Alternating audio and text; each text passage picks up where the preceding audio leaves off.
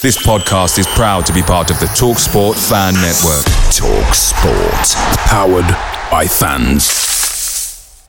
The TalkSport Fan Network is proudly supported by McDelivery, bringing you the food you love. McDelivery brings a top-tier lineup of food right to your door. No matter the result, you'll always be winning with McDelivery. Order now on the McDonald's app and you'll get rewards points delivered too. So that ordering today means some tasty rewards for tomorrow. Only via app at participating restaurants. 18 plus. Rewards registration required. Points only on menu items. Delivery fee and terms apply. See mcdonalds.com.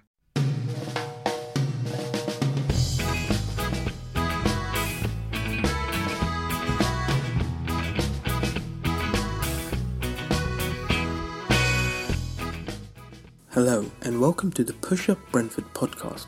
Push Up Brentford is an oral history project set to commemorate the last year the club will pay at Griffin Park. Their home for 116 years. We have interviewed fans young and old as well as players and managers to uncover their personal stories.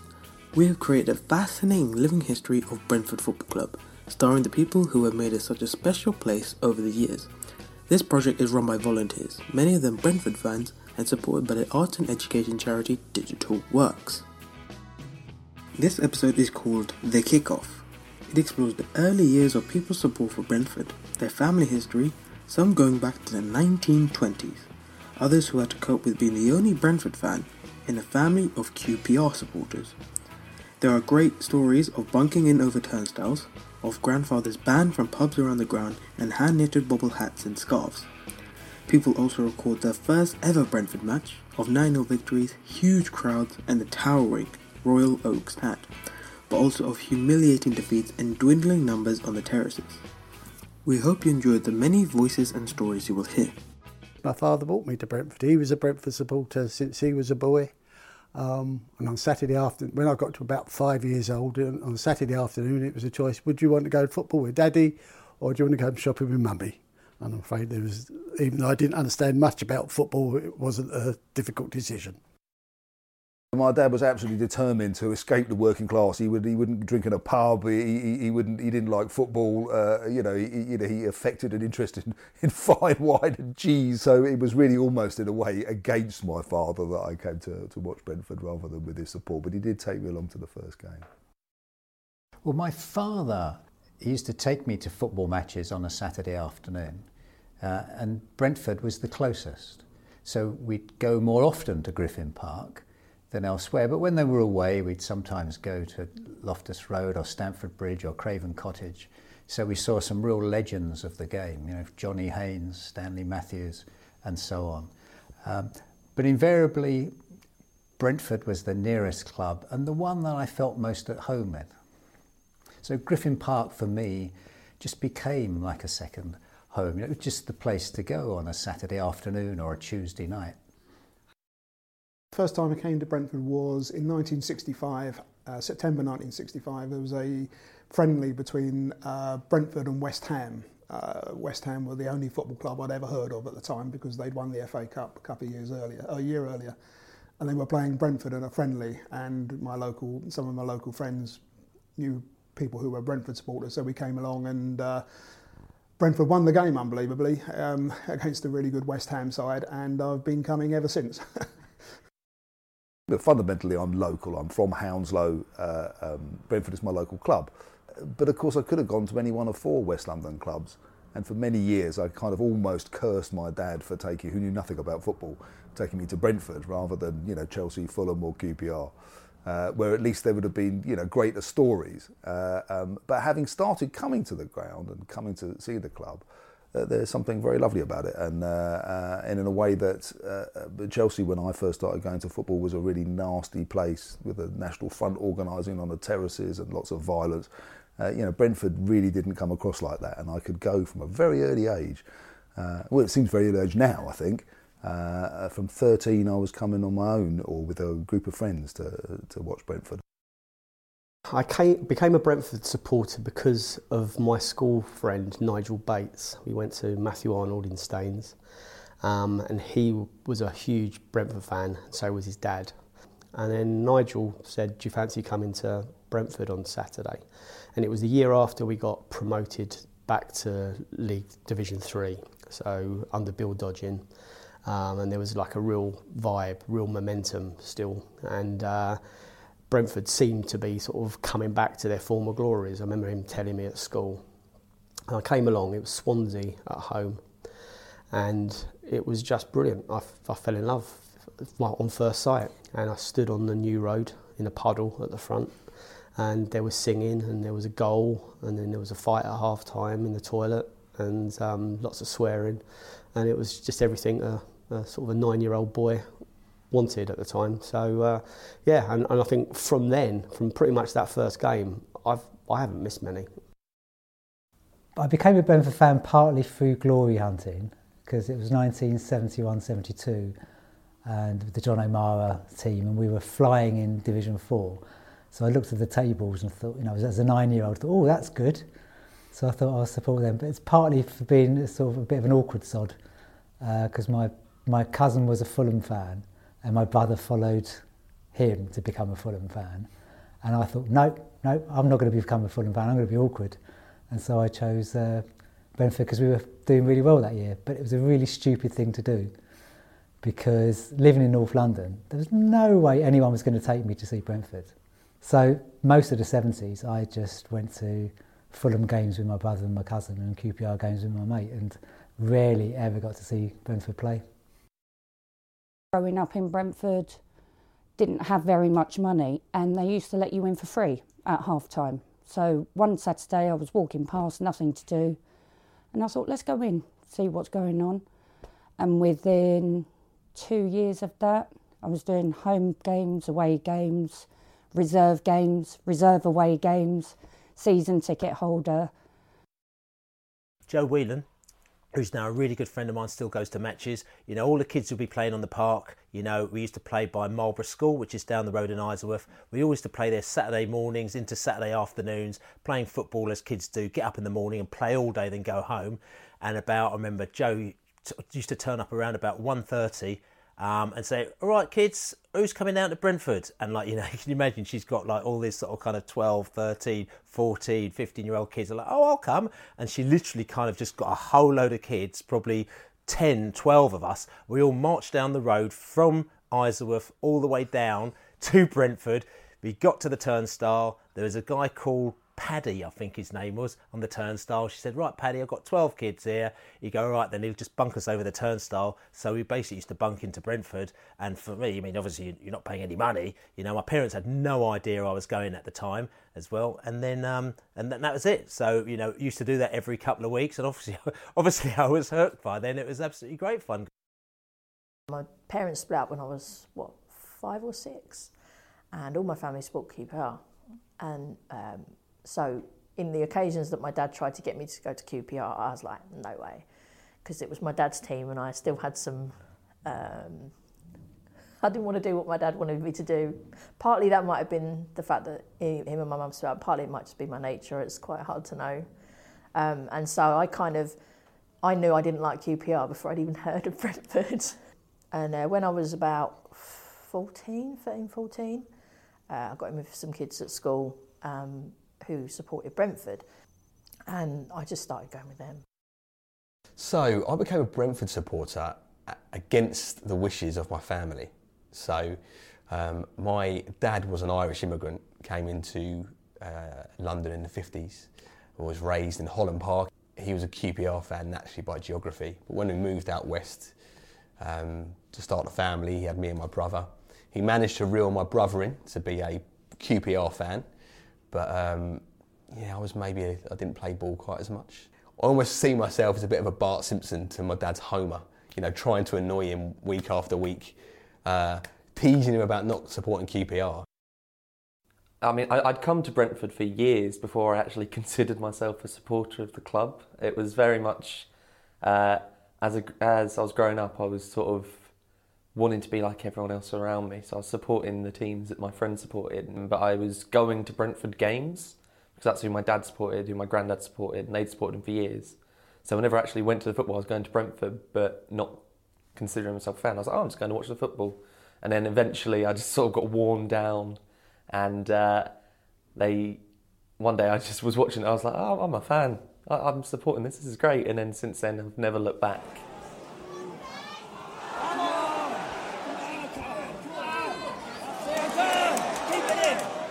I got married in 1963, and I started. The attendances became slightly less, as my wife wasn't exactly keen on Brentford. She's only ever been to one football match at Brentford, and that was when we started going out. She remembers the score. It was against Plymouth Argyle, and we drew 0-0, and she said, "If this is football, you can keep it." And she's never been since. I remember one particular day when I was asking him to take me to Griffin Park. Every week I'd say, let's go to Brentford today, Dad, let's go to Brentford. And he'd always say, no, it's not my team. And one week he said, well, all right, we're going to do it. I'll take you to the game. And we arrived at the turnstiles, and only to find out that Brentford were playing away that day. And there was nobody here. It was an empty ground.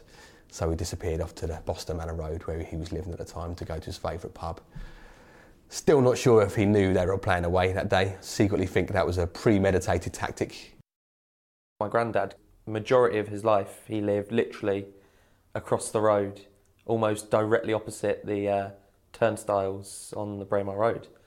Even when I'm not coming to games, I've been coming to Brentford regularly to visit my granddad, and he was a regular around all the pubs, to the point where they all knew his name. And there's always been a running joke in the family that throughout his whole life he was always barred from at least one of the 4 pubs on the corners, and when he finally talked his way back into one of them, another one decided they'd had enough of him. So he was a very well-known figure around the area. So whenever we used to come over, we'd go to one of the different pubs. So I've always had an affinity with this area. I remember when I was a kid, in the pushchair and over the bridge. Half time, you got in for free. There was me granddad, me dad, then there was me going down the town and over the moon.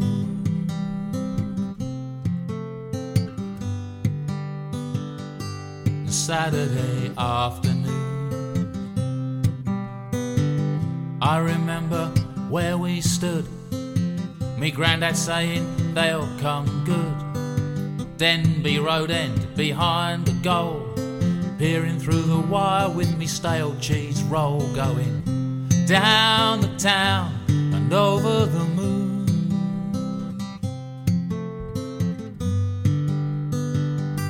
Saturday afternoon, you grow up, you turn around, someone's closed your childhood down. They'll come good, we never did, but I remember down the town and over the moon.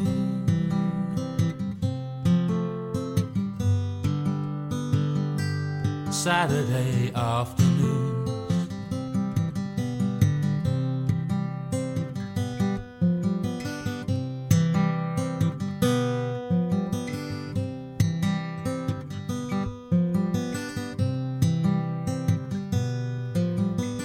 Me and me dad, we're both getting on.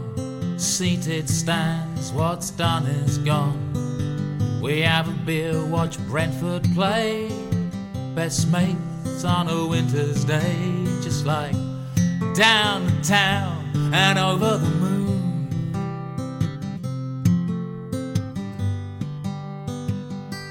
Saturday afternoons, down the town and over the moon. Yeah.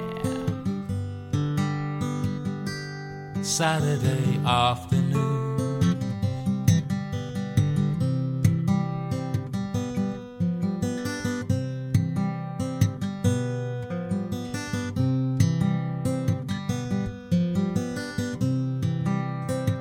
Best mates on a Saturday afternoon.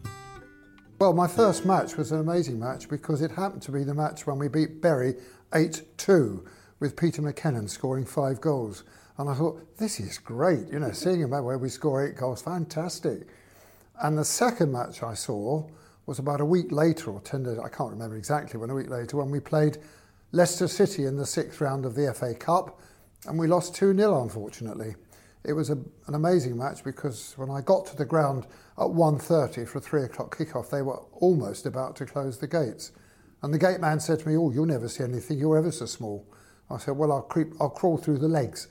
And I got to the back of the Brook Road stand where I normally stood, and a guy there said, "Oh," he said, "you're a shrimp." He said, "Yeah," he said, "I'll lift you over. Here, Harry, help me lift him over." So 2 guys picked me up and passed me over the heads of the people. They all put their hands up and passed me down to the front, and I found myself right at the front row behind the railings and behind the goal where Alf Jeffries was in goal. We used to stand on Ealing Road, and I mean, it was packed, and I can remember I used to be pressed up against the fencing, like park fencing at the front. Dad was at the back, a couple of rows behind. Yeah, I had my red and white bobble hat that Mum knitted. The Brentford red and white scarf that Mum knitted. But that was all. I mean, in those days, there wasn't things like replica shirts or anything like that. It was a bobble hat and scarf, and I had a great big rattle. One very vivid memory is the first goal I remember when we played Portsmouth in 1962, I think it was. And it was 2-2 with about 7 minutes to go. And George Francis got a great through ball from Johnny Brooks, who was my favourite player. And he was at a very wide, narrow angle, and he whacked it and hit the winner straight into the goal from somewhere out near the corner flag, as I remember it. And of course, the place erupted. It was fantastic. And that year, I think Portsmouth won the league. And we finished pretty well down the bottom. But that was a fantastic day. And you know, that memory of scoring a very late winner from what seemed like an impossible position by one of our really great players, George Francis, one of the terrible twins, of course. It just stuck with me. I got to see my first game when I was about 10, and I only lived 3 doors down from the main stadium. My dad took me there, went up to the top floor, the A block, sat in the corner there and watched the game. I can't remember what's the first game day. Because I'm so used to watching on TV, I thought there's going to be commentary on the game while I'm sitting inside the stadium. And to hear there was no commentary, I was going, well, you know, who's got the ball, who's this and who's that? And the first game I ever came to, I was sat in the wooden stand at Brentford, there's a little corner bit that stretches round. And it seemed to me when I was very little, I was so high up at this vast space and this bright green pitch, and it seemed huge. And I've been thinking about that since. I think it's that process by when you come to Brentford, you come through these little terraced houses, you go through a narrow entrance, and then suddenly it opens up, and there's this fantastic space. So my first memory, and I think when you're very young, you don't really know what's going on the pitch. You know, there are bright colours and stuff happens, but you don't really understand the ebb and flow of football. It was the spectacle. I just remember the big stand behind the goal, the Royal Oak End. Although I didn't stand on that until a few years later on, and you know, it was almost like a rite of passage where you moved on to that stand. I remember looking at it, and it was, you know, the crowds were big, and the noise coming out of there was big, and yeah, it was impressive, and it was kind of like you look to that stand to kind of like for your inspiration, and I know, you know, the players would have sort of fed off of that as well. I remember walking up Clifton Road in the days when we had the Royal Oak stand. So walking up from the west to the back of that big stand, and of course that now there's a block of flats behind the Wendy House, but in those days the big imposing stand called the Royal Oak, and the row of turnstiles and the queues, people pushing to get forward, to get in the turnstiles, get a good position up on the terrace. In fact, I stood on that terrace when we beat Wrexham 9-0, which is our record ever score. It was a midweek game, and I stood right at the front, up against the railings behind the goal on the Royal Oak. And Di Ward, I think, made his debut, Welsh international, and scored 2 goals. One of my earliest memories was my father bringing me. I remember it was a Saturday and I was actually quite ill, but he didn't want to miss the game. So he brought me over. I was probably 2-3 years old. And he had a flask of hot chocolate and a blanket, and I vomited everywhere in the first half, and he got really angry that he had to take me home. So that's my earliest memory of Brentford. I remember watching fans change sides and change ends at half time. So people would go on the, if we were shooting towards the Royal Oak, they would go on the Royal Oak in the first half, and then they would walk to the Ealing Road in the second half. There was no segregation at that stage. The away followers would congregate pretty much on the Ealing Road terrace, but there was nothing to stop fans swapping ends, and there were kind of incidents because of that at certain games. I remember a bank holiday match against Southend where somehow I managed to persuade my mum to come and my sister to come, and my dad and me became as a family. It didn't happen often, and there was a riot pretty much. So yeah, mum and sis didn't come again. Because I'm going in the 70s, and one of the things that still really attracted me about coming to Brentford was the fact that the normal rules of society didn't seem to exist. I think it's a football question rather than a Brentford question. So there were lots of kind of bitter old men at Brentford at that stage. And these would have been people who'd gone when Brentford was a giant club in the 40s, who were embittered after year of failure. Whereas I was a kid, we'd never been any better. I wasn't bitter. And one of the things that you got a lot of was that you just get grown men swearing, bursting out with strings of expletives, the F word, the C word, everything.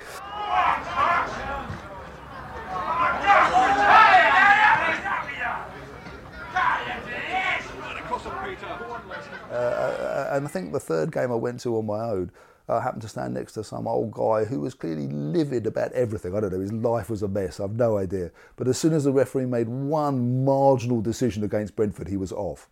And this process, I think, of grown men, swearing in public, it was kind of really exciting when you were a kid. My dad didn't swear in front of me. This was something different in here.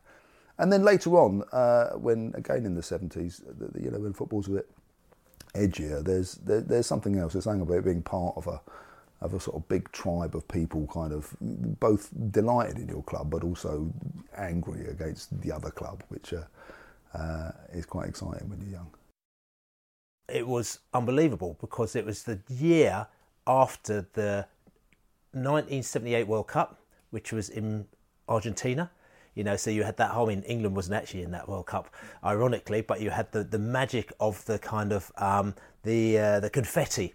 That was the big confetti World Cup. And so, I've turned up, imagine you're a young kid, and I've turned up and all these kids are there with plastic bags, full of newspapers that they spent, the whole morning sort of tearing up, so that when the team comes in, literally there was like just newspaper confetti all over the terraces. And I thought, well, this is quite good. The game was, the atmosphere was massive. I think the crowd was about 8,000 or 9,000. I believe the match was Huddersfield at home as well. And I just thought to myself, actually, this is fantastic. This is nothing like what I thought it would be. And it was a massive buzz, and it was just, you just got hooked on what was, third tier football, third division football. And a lot of your people around you, there were Arsenal, Tottenham, Chelsea, West Ham, they kind of didn't really kind of get it, or they weren't really interested. But for me, from that stage on, I really had no interest in higher league football because it was just so far removed from what I was watching. It's everything about it was just kind of not what, it wasn't what Brentford was like.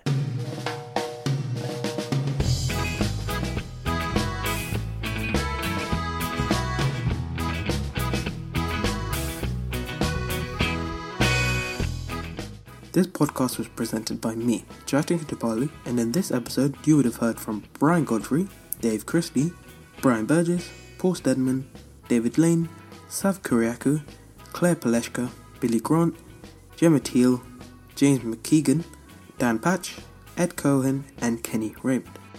The music was written and performed by Rob Johnson, and the podcast was produced by Digital Works. If you would like to hear all the unedited versions of the interviews, or you would like to find out more about the Push Up Brentford project, please visit www.pushupbrentford.org.uk.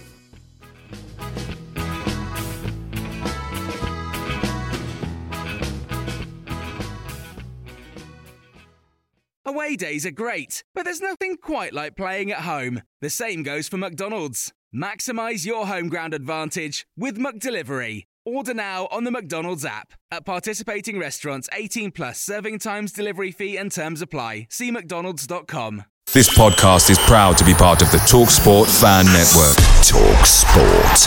Powered by fans.